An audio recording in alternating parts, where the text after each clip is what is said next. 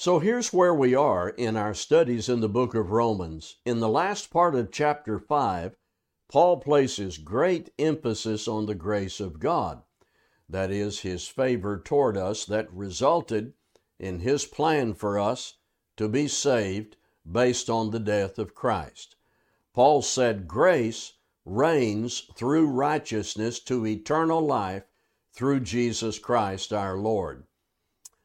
That does not mean we are free to sin or that we can now take a casual view of sin. Paul in chapter 6 says, God forbid we should be baptized into Christ and then walk in newness of life, never taking advantage of God's grace, but responding with the greatest, deepest kind of gratitude and obedience. Romans chapter 6, I'm going to continue now at verse 6. We know that our old self was crucified with him in order that the body of sin might be brought to nothing, so that we would no longer be enslaved to sin. Listen again, verse 6. We know that our old self was crucified with him in order that the body of sin might be brought to nothing, so that we would no longer be enslaved to sin. The old self, the old man, the old person is the old way of life, referring to your participation in sin before you came to Christ. That old life is crucified with him when you were baptized. And so the old sinful life should be considered dead and gone. When you were baptized into Christ's death, not only do you receive the benefits of his death, you die your own death to sin. Sin is pardoned, but not condoned, and therefore we should not continue in it. Verse 8, now, if we have died with Christ, we believe that we will also live with him. The only ones who will live with Christ now and can hope to live with him after death are those who die with him. And you die with him in baptism, giving up the sin that you committed before.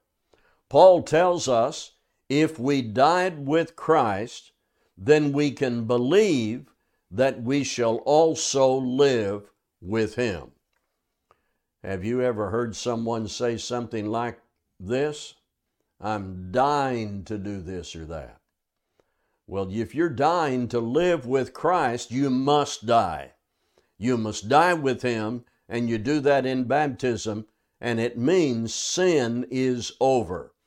I used to preach a sermon about baptism that I call the funeral of sin. Verse 9. We know that Christ, being raised from the dead, will never die again. Death no longer has dominion over him. Verse 9 is about Christ, and the point is simple. Christ died, was raised from the dead, and after that, obviously, death had no more dominion over him. Now, here's what that has to do with us. I've been baptized into the death of Christ and raised from baptism to walk in newness of life. Death no longer has dominion over me. As a sinner living outside of Christ and away from God, death hangs over you. Not just the prospect of physical death, but physical death without any good outcome, and spiritual death now, not having God in your life. But when the believing, penitent sinner makes the choice to come to Christ, to be baptized into his death, and die to sin, and walk in newness of life, the horror of death is removed. Verse 10, for the death he died to sin once for all. But the life he lives to God. Jesus' death was a single event, once for all. But that death was followed by his life with God. He ascended to be with God. Likewise, in baptism, our obedience is a single act or event. But in that death to sin, we enter into life with God. Verse 11 is the conclusion. So you also must consider yourselves dead to sin and alive to God in Christ Jesus. Here's one way to speak of this. Death is followed by life. This was true in the case of Christ and should be true in our case. We were baptized into his death. It became our death to sin. Now we arise to walk in newness of life. People who are scripturally baptized and who are walking in newness of life are alive to God in Christ Jesus our Lord. Strong conclusion, verse 12. So, you also must consider yourselves dead to sin and alive to God in Christ Jesus. Remember the previous study. I was talking to us about how many people in modern religion play the grace card. They argue that grace is irresistible and permissive, and that because of the abundance of grace, we can relax and minimize sin and assume that we are automatically covered. Paul has already said about that, God forbid. That's a strong negative. Now he says, in this very simply worded prohibition, do not let sin reign in your mortal body. It is not that grace causes us to relax. Grace, properly conceived, causes us to take a firm stand against the re-entry of sin into our lives. Personally, my resolution, based on the abundance of grace, ought to be, I will not sin. I will not let sin control me. Rather, I will be controlled by the grace of God as expressed supremely through the death of Christ.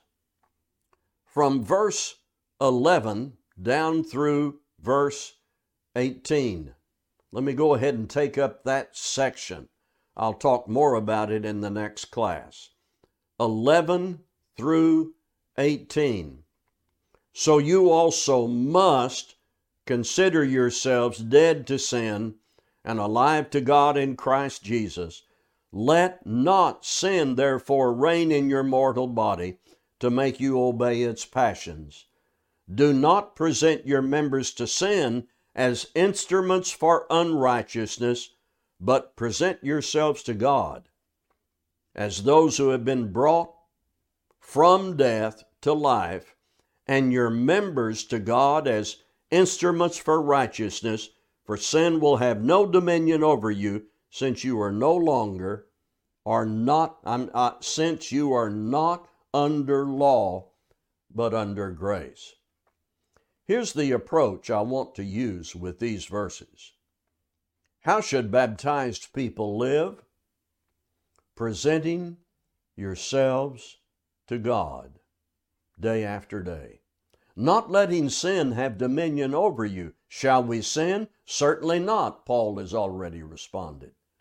In fact, those who have obeyed the gospel from the heart should regard themselves as slaves of righteousness. The whole passage in Romans 6 is really about Christians living after baptism under the influence of the powerful grace and guidance of God through Christ, enabling us to walk in newness of life. I have 4 wrap-ups to get to.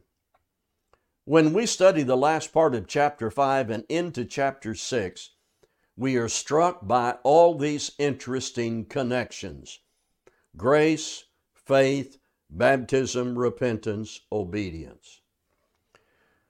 There is no contradiction or conflict or tension between these things.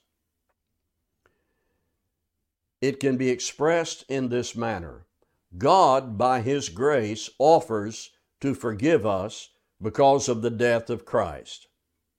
By faith, we can receive that gift, but that faith is active, expressing itself in baptism, repentance, and obedience. If you just read the Bible, all the parts come together. Nothing has conflict, and there's beautiful simplicity from God to us through His Word. At baptism, we enter into a life of service. We are reporting for duty. We are beginning a way of life that is unto God, directed by Him and for Him. Jesus died, was raised. Jesus went to God.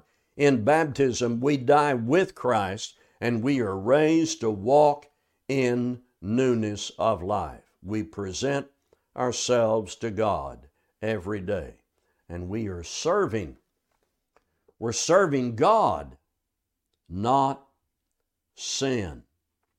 Verse 16, do you not know that if you present yourselves to anyone as obedient slaves, you are slaves of the one whom you obey, either of sin, which leads to death, or of obedience, which leads to righteousness? Next time, we'll talk about freedom from sin means servitude to God, and that will be in verses 18 through 23. Thank you for listening.